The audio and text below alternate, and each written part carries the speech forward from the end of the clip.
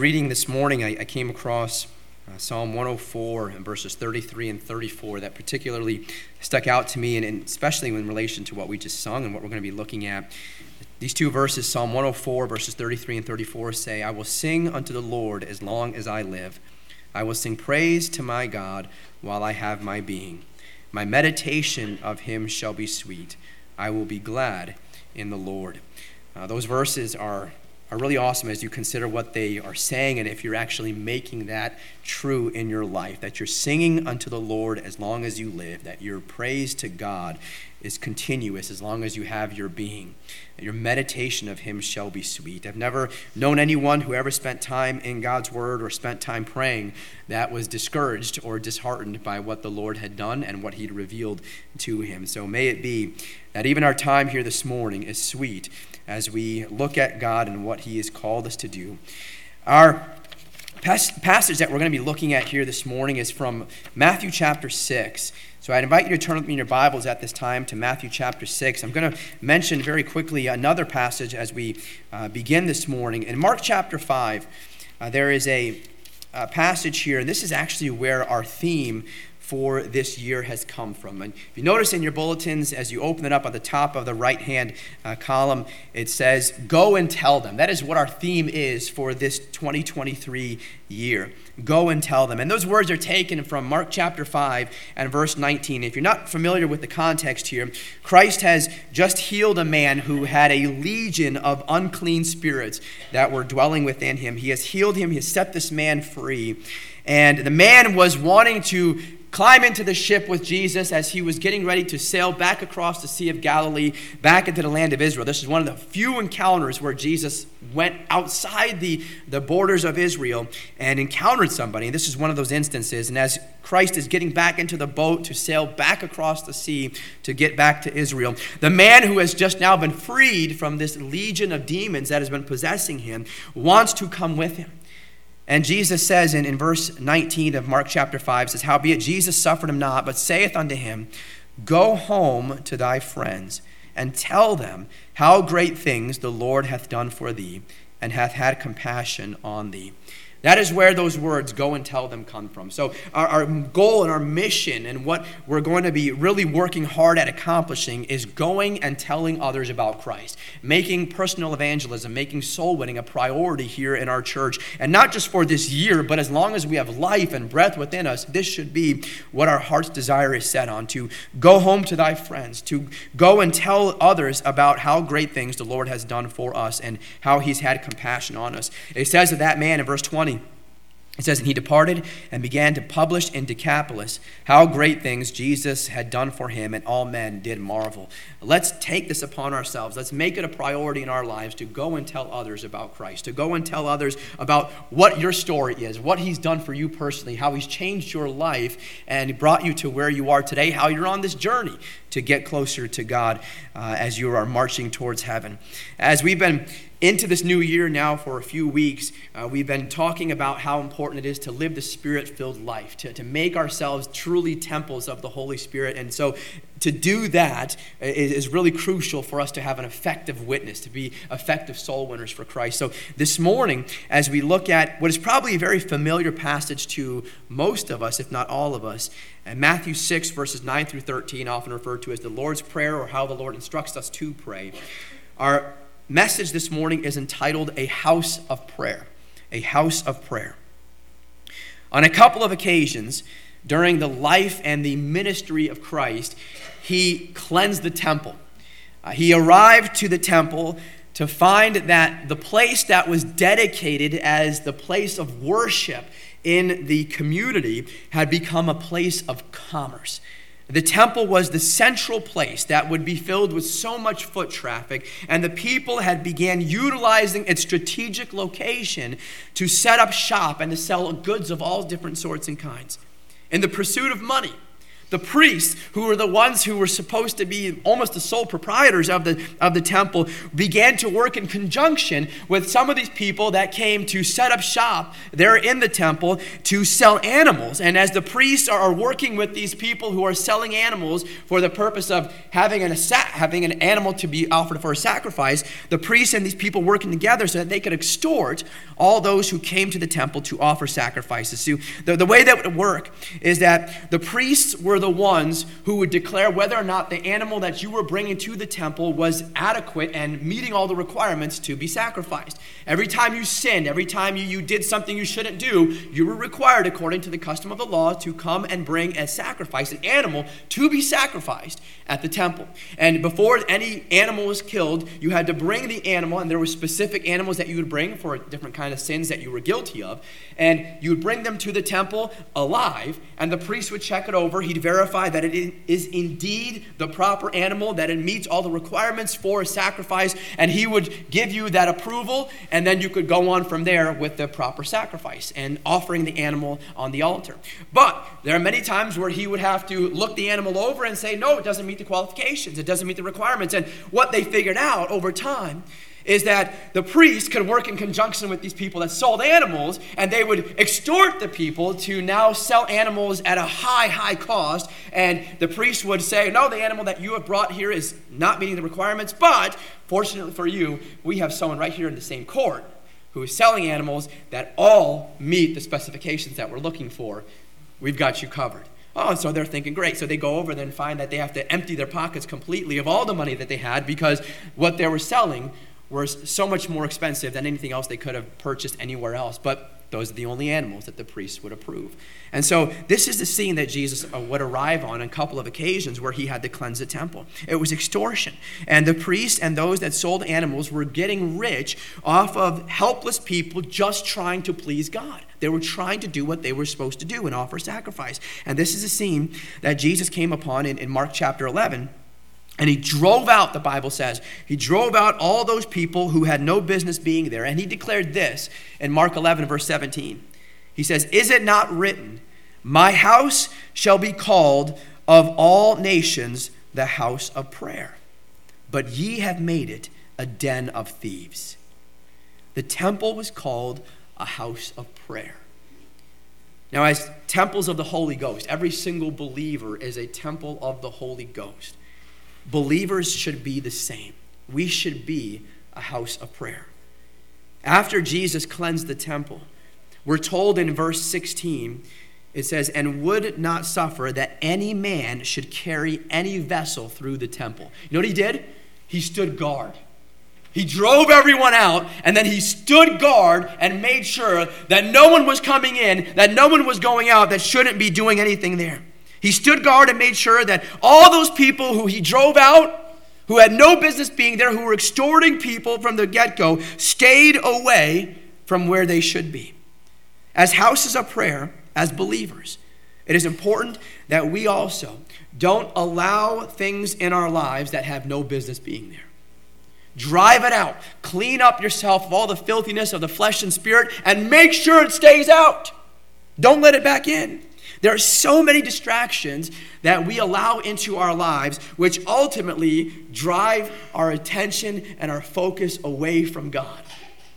We often treat prayer as a result as a last resort, because there's so many other distractions. There's so many other things that are pulling our attention away from God. So prayer often is treated as a last resort rather than the first step that we should take.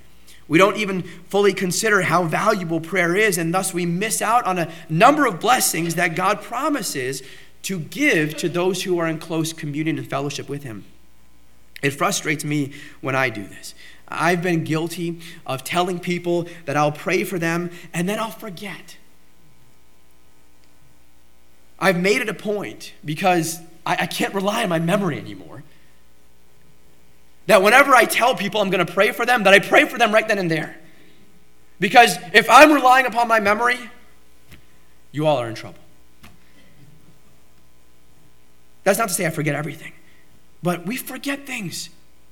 You say one thing, you plan to do one thing, and then life happens, right? And then things get caught up, and our minds get thinking about everything else, and then before we know it, we see the person that we told last week we're going to pray for them, and we realize we never did.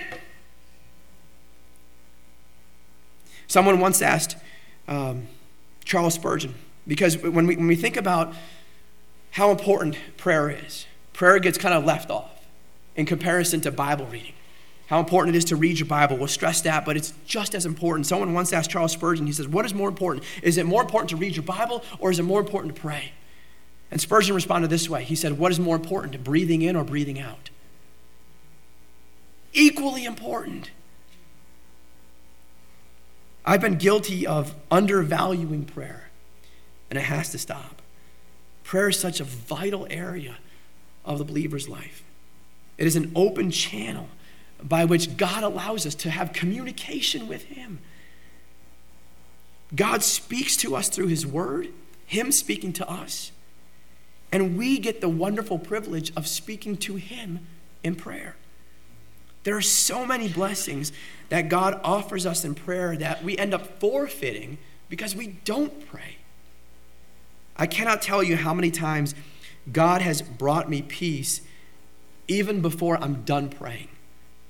As I go to him with a need, or I go to him asking for wisdom and guidance, God grants me more than what I've ever asked for.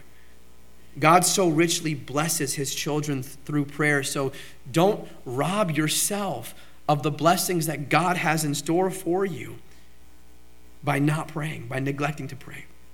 Allow your life to be what it should be, a house of prayer. May we learn more about this wonderful God who loves us and enjoys blessed times of fellowship with us in prayer. May prayer become a natural and just an organic part of our life where we find ourselves praying without having to think and set aside time to do it. May we long to be in fellowship with God and begin to experience the joy that he brings to our souls when we're connected to the deep things of God in prayer. I think about how awesome prayer really is. I don't know if we think about this enough, but when we pray, we're not just speaking to one another. We're speaking to the God who spoke all things into existence. You have a personal conversation with that God. The God who loves you more than anything else. The God who is the author of all faith, the author of all creation, the one who literally holds everything together. He wants a conversation and a personal relationship with you. When you pray, you're having that conversation, that dialogue with the one who spoke you into existence. The God of the universe, the Bible says, inclines his ear to hear us. You are a speck in this vast universe. A speck. And even that's being modest. You're a speck in this vast universe. A little blip on the radar over the course of human history. And with what little significance we possess in this grand scheme of life and the universe, God still hears and even answers our prayers. In fact, he delights in hearing from us. God never gets tired from hearing from us. In fact, he doesn't hear enough from us. He doesn't say, oh, it's you again? Didn't we just talk yesterday?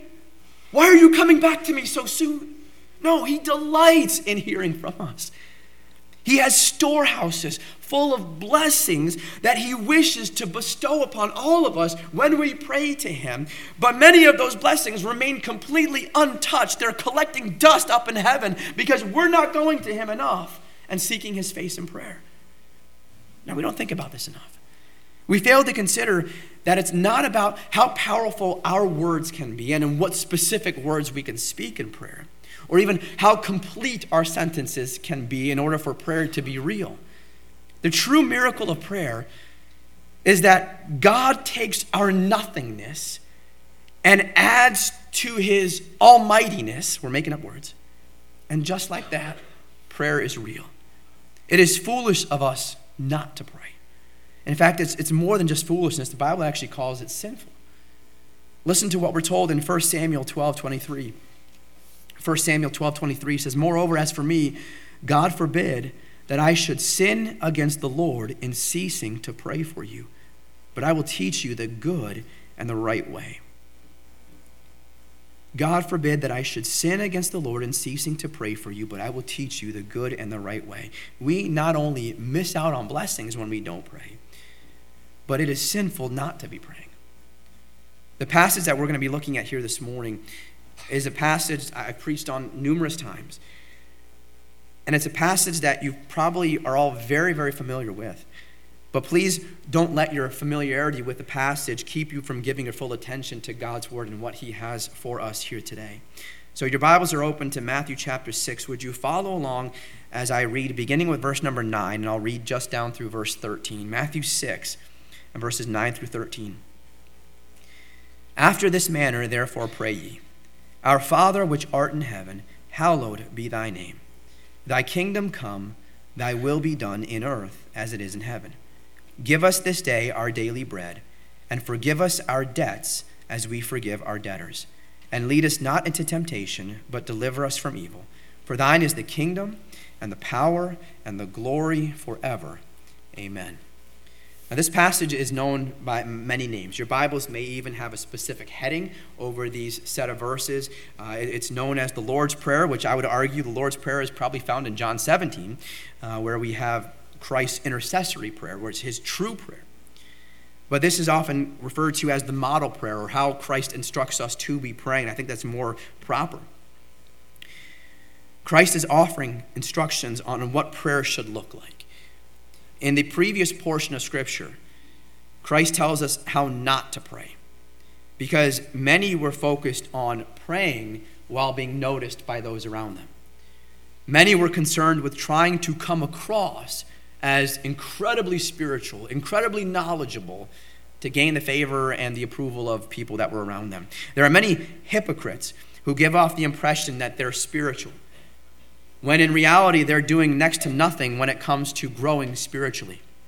They may pass the eye test. When everyone else is watching, they may look the part, because man, when they pray, it certainly seems like their prayers are not being blocked by the ceiling, but they're going all the way to heaven, because they're so eloquent in the words that they speak, and they're so, they're so profound in their knowledge of Bible. With all the verses, they're quoting back to God and how they're praying. Man, it must be that those powerful words are reaching all the way up to God's throne in heaven, where my prayers feel like they're stopping at the ceiling, because they're nowhere near as eloquent or as well put together as what someone else's may be. There are a lot of people who are just focused on that, trying to give off a good impression that they're knowledgeable, that they're well put together, that they are God's gift to humanity. And they're trying to do this in how they pray. And this is what Christ was teaching about earlier before this passage on how not to pray. Don't pray to get the approval of everyone else. Don't pray to get the attention and the focus of everyone else. That's not what it's about. I heard of a young lawyer who had just started a brand new practice. He was seated behind a brand new desk, and he was so thrilled and excited as he was waiting for his first potential client. Soon enough, he heard footsteps coming down the hall, and then he could hear the doorknob of his office start to turn. Wanting to look really important, he pretended to be very busy. So he picked up the telephone and he started carrying on a fake conversation. Yes, I'll have my secretary fax that over to you first thing Monday morning. I have a very full and busy schedule, he said. Call me back in a few days after you receive the documents that we'll fax over to you, and then we can discuss them all in length. And as he's doing this, carrying on this fake conversation, he motions to the gentleman who's just now entered the room to come in and have a seat. And he finally hangs up the phone call, and the man is really impressed, because that's what he's thinking, because he's looking at what is a very busy lawyer in front of him. And so the man sits down and he hangs up the phone. The lawyer does. He says, "Now, what can I do for you, sir?" And the man calmly answers. He says, "Sir, I'm from the phone company. I'm here to set up your phone." Unfortunately, a lot of our prayers are like this, where we're praying to be seen of men, but no one is on the other line. There's nothing that we're actually trying to convey. There's no one that we're trying to speak to, but it's just trying to impress people that are around us. It's time to get serious about prayer and make ourselves a house of prayer. And notice, first of all, who we're speaking to. Who we're speaking to. It's got to start somewhere, and it starts with a realization of who we're speaking to. It starts in verse number 9. Again, it says, "After this manner, therefore pray ye, Our Father, which art in heaven, hallowed be thy name. Our Father, he says. He is the one to whom we are praying. If we thought about this more often when we prayed or when we considered praying, it, I believe, would change our attitude in prayer. The way that Christ shows us how to pray is not using vain and empty words, but directing our focus to our Heavenly Father. Our Father, which art in heaven, he says, hallowed be thy name. Christ is reminding us of our relationship to God. As believers, we're children of our Heavenly Father. And the great privilege we have is that we may come to him at any time with anything, no matter the circumstance. He is there for us to call out to. Now, this means that those who are not saved, though, do not enjoy these blessings. Not everyone has the right to call God Father. God may have created every single person, and every human may have been created in God's image, but only those who have been born into the family of God through faith in Jesus Christ alone have the right to call him Father. God is the creator of all, but the father of few. The Bible makes this truth very clear. When Jesus was putting the scribes and the Pharisees in their place, in John chapter 8, he said this to them in John 8:44. He says, "You are of your father, the devil." The devil, he says, "and the lust of your father you will do." Jesus made it crystal clear that God is not their father because they hadn't trusted in him. Rather, they're following after their true father, who is the devil. God had created them. Yes, God had created them in his image. Yes, but they had rejected God and were not worthy to call upon him as their father. We're told also more of this in John 1 and verses 11 and 12. The Bible says, speaking of Christ and his first coming, it says, "He came unto his own, and his own received him not. But as many as received him, to them gave he power to become the sons of God." Did you catch that? To them that received him.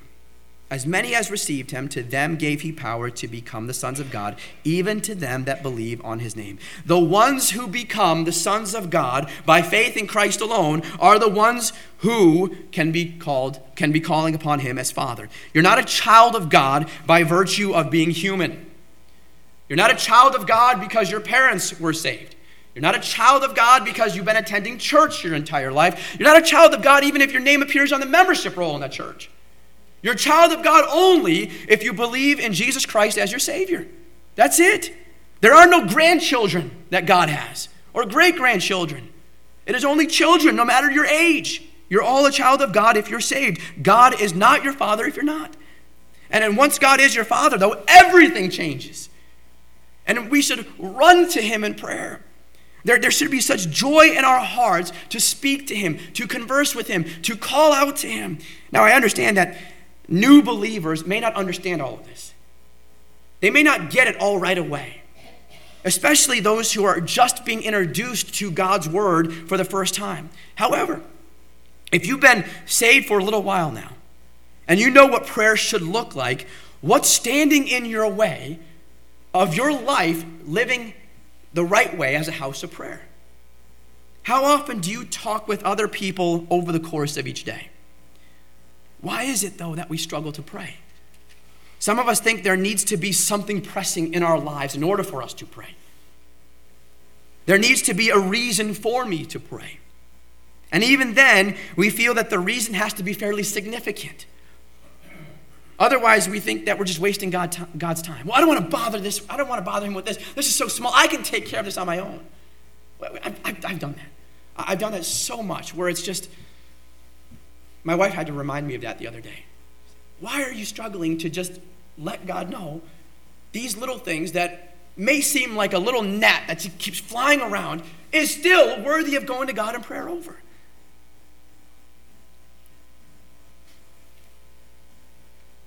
It's as if we think that we're wasting God's time, as if God has informed us that only come to me if it's really important. I'm not gonna be here for you to answer these small requests. It better be a doozy of a prayer request, or else it's not gonna be worth my time. Nowhere in Scripture do we read anything about such a thing. Nowhere in Scripture is it taught, and yet we treat prayer this way. Again, I've been guilty of doing this, thinking that something is not worth going to God about. because I can probably figure it out on my own, and it's not worth wasting God's time, even though it's never a waste of his time. And what eventually happens, though, when we neglect to pray, is that the small thing that we thought we could take care of becomes something so much bigger. And when we find ourselves on our knees finally before God, we were wishing that we just would have come to him sooner when it was a small thing and not this huge, major issue that's blown up in our face. Sometimes we get in our way too much. And in our own heads too often, convincing ourselves of things that just aren't true, and it's all to our detriment. Sometimes we think that we have to use the language of Shakespeare when we pray to God. It's not about using fancy words or being incredibly wordy. Just speak to your heavenly Father. Look at what it says back in verse number 7 of Matthew chapter 6. Matthew 6, verse 7, it says, "But when you pray, use not vain repetitions as the heathen do, for they think that they shall be heard for their much speaking." Don't be arrogant. Don't be condescending. Don't be demanding when you pray. It's not an opportunity for you to go and make ultimatums to God. Do this or else. Do this by this time. Don't be arrogant. Don't be condescending. Don't be demanding. But also don't feel like if you don't have a complete sentence in your prayer, or if your grammar is not the best, or if your mind is a little scattered while you're praying, and if your vocabulary is not as extensive as someone else, don't think that God is going to turn you away or shortchange what his answer would have otherwise been to you if you could have formulated a complete sentence using all the proper rules of grammar. He's not going to do that. Do we have such requirements when we talk to our children or when our children talk to us? Now listen, you better talk to me the right way. Complete sentences or else I'm not listening. No, we don't do that. You better not.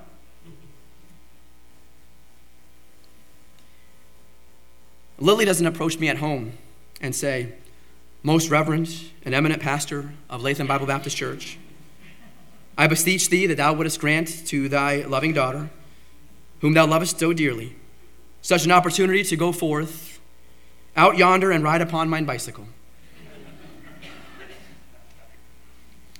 I wouldn't even know what to say if she said this to me. She wouldn't do this, though. And it's not because she doesn't respect me, but because I don't require my children to speak to me in such a way. And guess what? God doesn't either. There should be reverence. There should be respect. There should be fear as you're approaching him. But you don't have to have such eloquence in how you're talking to him in order for him to say, "Okay, you can have my time."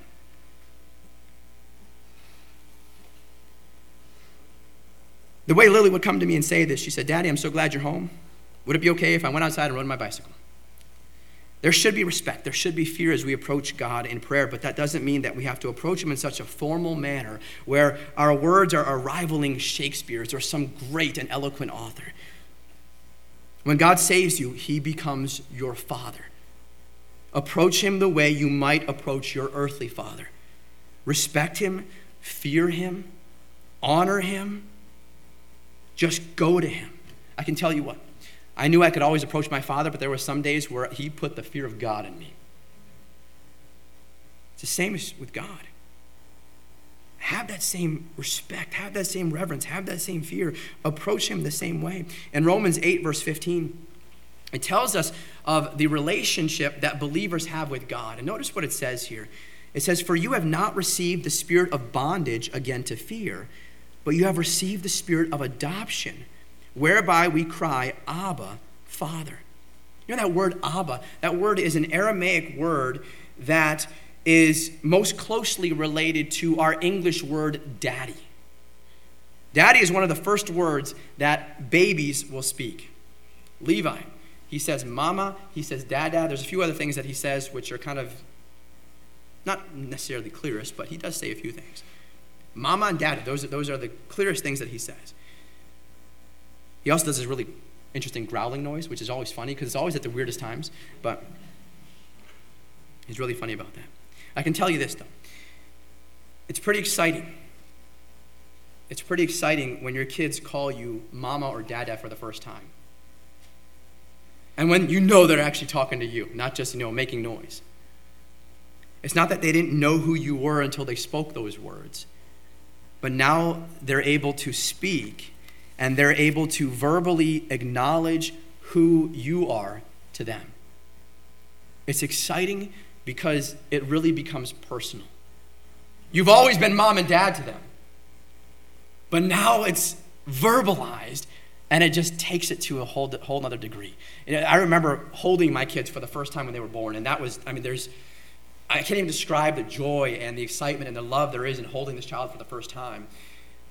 But there's something else, too, when they're able to communicate to you and recognize who you are in relation to them. Only my children call me daddy, because I'm daddy to only my kids. It's so comforting to know, though, that as believers, you are God's child, and you can come to him with such confidence that you can actually call him Abba, Father, because he is every bit that to you. So who we're praying to.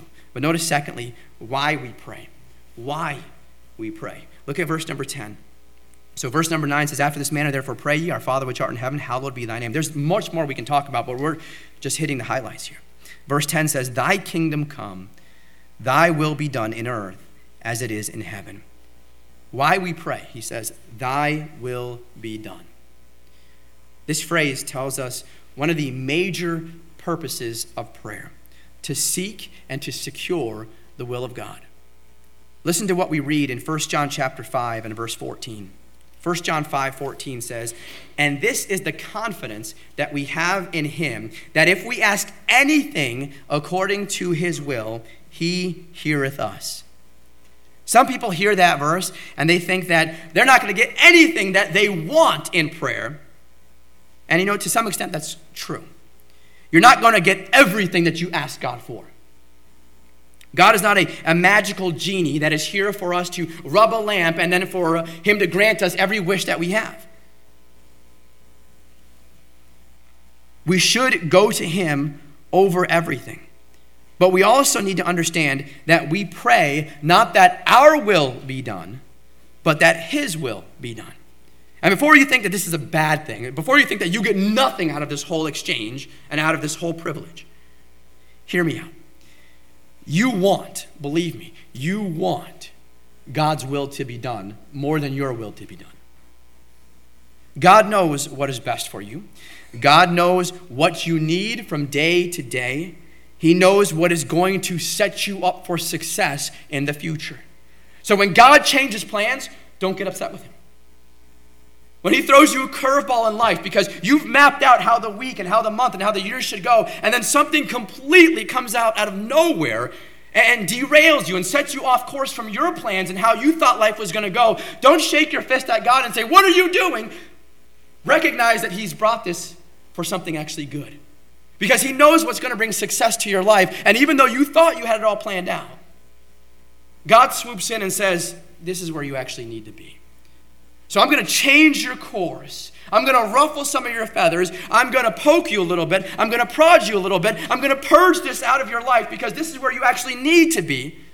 You can fight me on this, or you can just trust that my will is better than yours.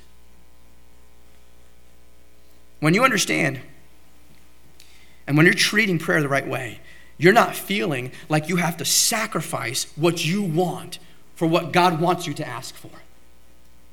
When you understand the role that God has in your life, you start to understand that the things you've been previously asking for in prayer have not necessarily been what you've actually needed the most. When you start trusting in God from day to day, your vision changes. Your perspective on life changes. You start to see things from God's point of view, and the desires of your heart, though they were here one day, are now something completely different the next. When you start praying in the will of God, it doesn't mean that you're going to all of a sudden miss out on all the fun, and all the excitement, all the things that you thought you were going to get. It means that God is going to bless you even more than you imagined, but it's going to happen in a different way. And praise the Lord for it. God wants for us what we could want for ourselves if we only had enough sense to want it for ourselves. He looks at us and he says, I see your plans. I'm going to raise you one even better. You don't realize it's better yet, but if you trust in me, it's going to be a million times better. And if you wanted it in the first place, if you were seeking me in the first place, you would have been over here on my side instead of trying to do things on your own.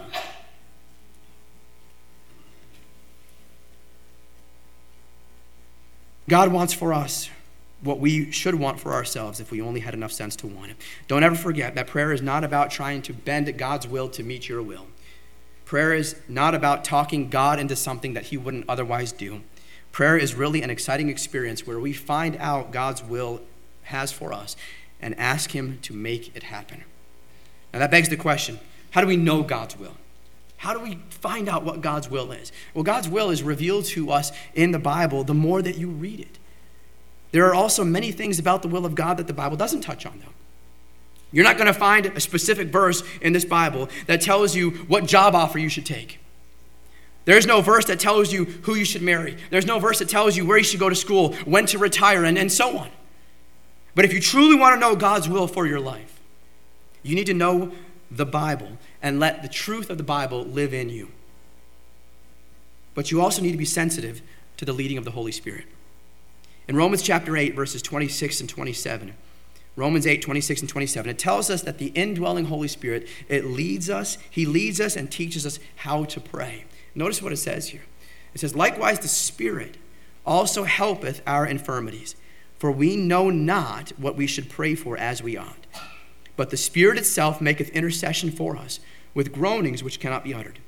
And he that searcheth the hearts knoweth what is the mind of the Spirit, because he maketh intercession for the saints according to the will of God. What these verses are telling us is that the more you're in tune with God's word, the more God's word is actually part of your life, the more you're feasting on it and getting your soul nourishment through it, the more the Holy Spirit is going to move you and lead you to where you need to be. Throughout the day, the Holy Spirit will bring people to mind that I need to be praying for. We need to be sensitive to his leading and pray for these people that he brings to mind. Sometimes this also leads into a phone call. Sometimes it leads into a visit. Sometimes it leads into sending someone a card or a text message or a letter. I cannot tell you how many times that the Lord has put someone on my heart without giving me any more details as to what's going on and why this person is on my heart. Just put someone on my heart, someone on my mind, and only for me to find out later that they were going through some particular difficulty, and my phone call or my visit or my email or my text message met them at just the time that they needed to hear that someone was praying for them. Ephesians 6:18 tells us, it says, praying always with all prayer and supplication in the Spirit, and watching thereunto with all perseverance and supplication for all saints. We are temples of God, but we also need to be a house of prayer. Be sensitive to the Holy Spirit's leading and be praying for one another. Be praying for one another. Now, third, I want you to notice what we can ask for. What we can ask for. Look at verse number 11. Matthew 6, verse 11. Now we actually see something that we're personally asking for. Give us this day our daily bread. Give us this day our daily bread. As much as prayer is about seeking to accomplish the will of God, part of God's will includes taking care of his children. It's not selfish to ask God to provide what you need. Just be sure to separate what is a need and what is a want. God is very much concerned with everything you need.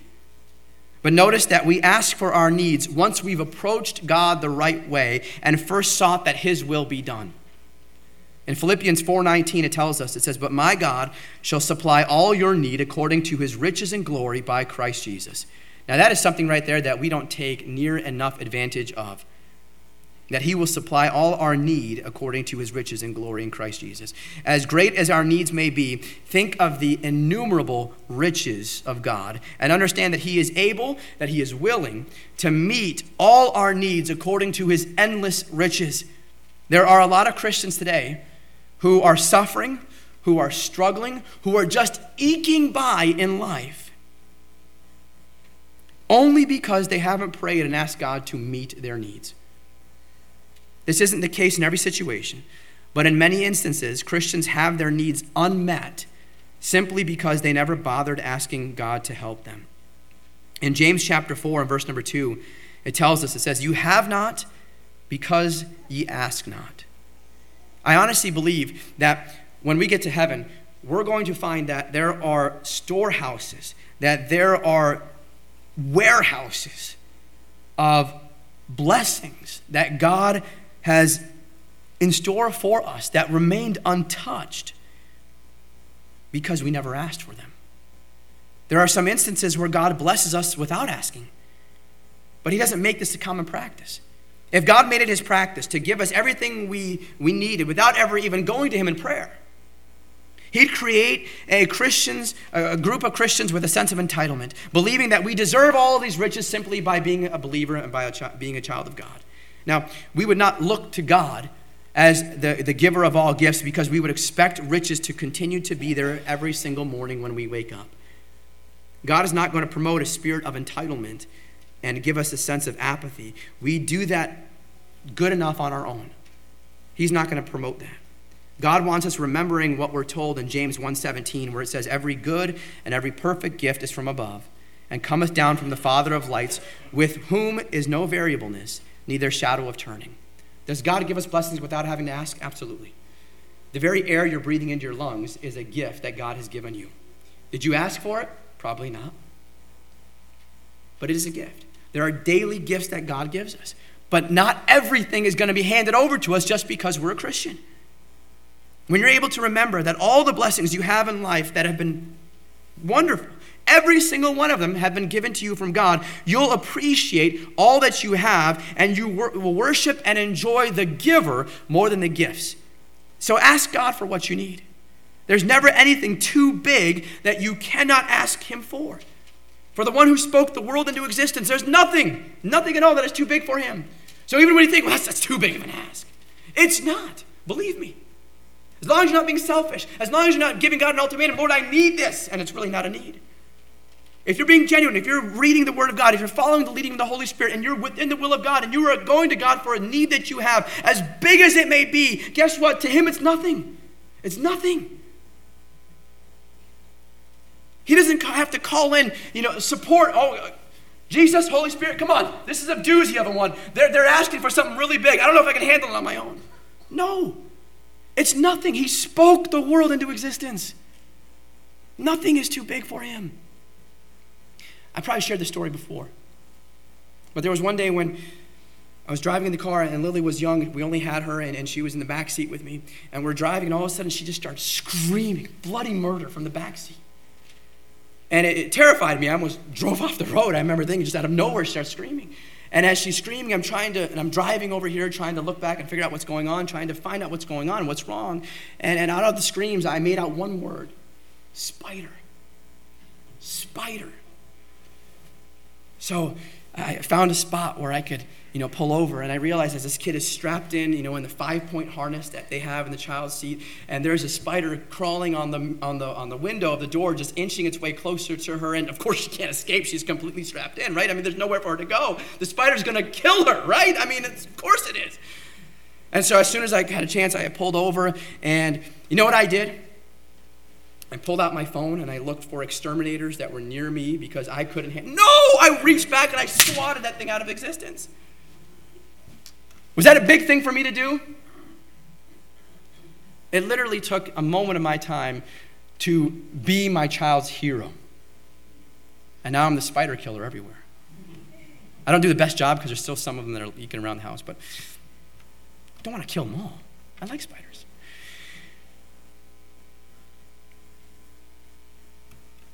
When you get a splinter in your finger, or your child gets a splinter in your finger, you grab for a set of tweezers, right, to go pull it out. You don't call in a surgeon, right, to come in and to take care of this problem that is huge for your child because they're thinking their life is going to be ending with this little splinter in their finger. You see, as big as the needs may be that we have, to God it's nothing.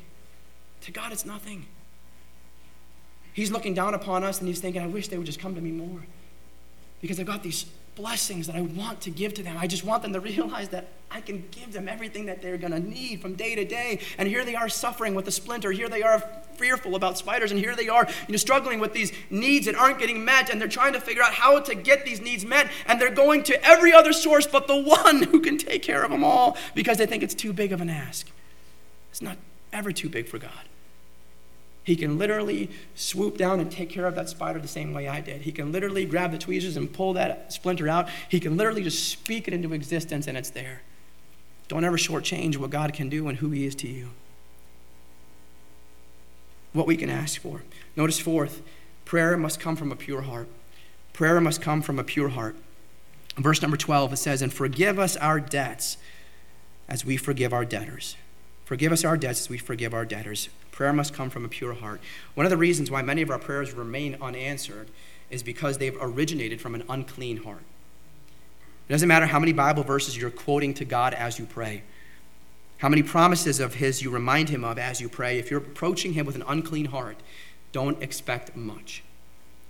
In Psalm 66, verse 18, the Bible tells us, if I regard iniquity in my heart, the Lord will not hear me. The same truth is expressed in Isaiah 59 and verses 1 and 2. It says, behold, the Lord's hand is not shortened that it cannot save, neither his ear heavy that it cannot hear. He can do it. But your iniquities have separated between you and your God, and your sins have hid his face from you, that he will not hear. It's not that God can't hear you. It's not that God can't reach you. It's that your sin is standing between you and God so that he's not going to. It's not anything that he's failed you on. It's you. It's your problem. It's my problem that stands in the way of being this flow of blessing constantly upon me. God can meet any need. He can provide in any situation. His arm is not shortened or limited and powerless in any sort of way. His ear is always able to hear whenever we call out for him. However, when sin stands between us and God, that flow of blessing from God is blocked. Perhaps you're here today and you've been wondering why your prayer life has seemed quite lackluster. Could it be that there is unconfessed sin in your life? Could it be that you've been approaching God with an unpure heart? Maybe you've been holding a grudge. Maybe you've been harboring bitterness. Maybe there is a hidden sin in your life that no one else knows about, but that you're in need of cleansing from. And until this is dealt with, and you're able to approach God with a pure heart, don't expect anything great from your prayer life. God wants to richly bless you. But as long as sin remains between you and God, that is not going to happen. This is not always easy, because sometimes the sin that we've been struggling with, the sin that we've not able to let go of, has become such a big part of who we are, even if it's a sin that's remained hidden. And the removal of such a sin requires drastic changes, lifestyle changes at times, and huge sacrifices. But if you really want to know a prayer life with no limits, you'll count the cost, and you'll find that the sin in your life is not worth remaining in comparison to the prayer life that God is offering, which would be richly blessed. Go to God at once. Confess that sin. Restore that fellowship with God as he cleanses you from all your unconfessed sin, and receive his forgiveness and experience what it is to really be praying. And number 5, how prayer protects us. How prayer protects us. Look at verse number 13. And lead us not into temptation, but deliver us from evil. For thine is the kingdom and the power and the glory forever. Amen. Lead us not into temptation, but deliver us from evil. How prayer protects us. The devil is going to do and is doing everything in his power to make sure that our prayer life is abysmal. Many of us will pray, we'll ask God to forgive us of our sins, but we forget to pray, deliver me from evil. Just because you're saved doesn't mean that Satan cannot oppress you. Because believers are the objects of God's love, we automatically become Satan's targets. We desperately need protection from temptation and from evil. And I firmly believe that one of the reasons we find ourselves constantly asking forgiveness for the same sins, day after day, week after week, month after month, it's the same thing that we're confessing. It's the same thing that we're asking God to give us forgiveness for. The same sin over and over and over. I believe that we're doing that because we haven't gone to God and said, Lord, lead me not into temptation, but also deliver me from evil. Many of us have no trouble taking time at the end of the day and asking God to forgive us for all the sins that we've committed over the course of that day, only to find ourselves doing the same thing the following night, and the night after that, and so on. Perhaps if we started off our day praying for God's deliverance from temptation in the first place, we would have less to pray and ask God for forgiveness for at the end of the day. How prayer protects us. And last, number 6, The praise of prayer. The praise of prayer. Verse 13 once more. And lead us not into temptation, but deliver us from evil. For thine is the kingdom and the power and the glory forever. Amen. The praise of prayer. Christ instructs us here how to pray, and to pray in such a way that our prayers begin and end with praise. Look back at verse number 9. After this manner, therefore, pray ye, Our Father which art in heaven, hallowed be thy name. For thine is the kingdom and the power and the glory forever. It begins and ends with praise, regardless of why it is that you're praying. Be sure that your prayers contain praise to God. Many times our prayers seem to fall on deaf ears because we haven't learned to praise. Of all things, this should be the easiest. This should be the one thing that we're able to nail down. It shouldn't be too hard to think of all the reasons that we have to praise God, of all the things that he has done for us. What he told that formerly demon-possessed man in Mark chapter 5, go and tell thy friends, go and tell them of how good things Christ has done for you and how he's had compassion on you. It shouldn't be hard to think about all the things that God has done for you. In Psalm 34 and verse 1, it tells us of what should be true of all of us. Psalm 34:1 says, I will bless the Lord at all times. His praise shall continually be in my mouth. His praise shall continually be in my mouth. You have a God who loves you. You have a God who has promised to never leave you nor forsake you. You have a God who has given you eternal salvation through faith in Jesus Christ. You have a God who has forgiven you of all your sin through the sacrifice of his only begotten Son. You have a God who desires to richly bless you. Why would you not offer him praise? May our lives become more than a sum total of selfish ambitions, and may we experience the blessedness of prayer as we become the house of prayer that God intends on us being. Would you bow with me in prayer at this time? Heavenly Father, Lord, we are thankful to be here. Lord, I'm thankful for, Lord, the reminder that I needed today. Lord, my life hasn't always been that house of prayer that it needs to be. Lord, and it's for reasons which don't even always make sense. And I'm sure, Lord, we're all guilty of this. Lord, where we go through seasons where our focus isn't where it should be, where we're allowing distractions, Lord, to creep into our mind and to tell us that we don't need to go to you over this or that it can wait. Lord, may we not neglect prayer. May we not forsake the blessed communion that we have with you in prayer. May we be as your temples, a house of prayer that I believe we were designed to be. Lord, I ask that you would encourage every single one of us, that the Holy Spirit would convict us and help us in those areas in which we are in need of cleansing, to do all that needs to be done, Lord, to cleanse ourselves of all the filthiness of the flesh and spirit, that we may indeed approach you with a pure heart, that we may indeed see what it is to be richly blessed by the storehouses of blessings that you have for us as we come to you in prayer. May it not be said of us that we have not because we ask not. May we be asking of everything that we need as we are asking according to your will. In Christ's name we pray. Amen. As we close our time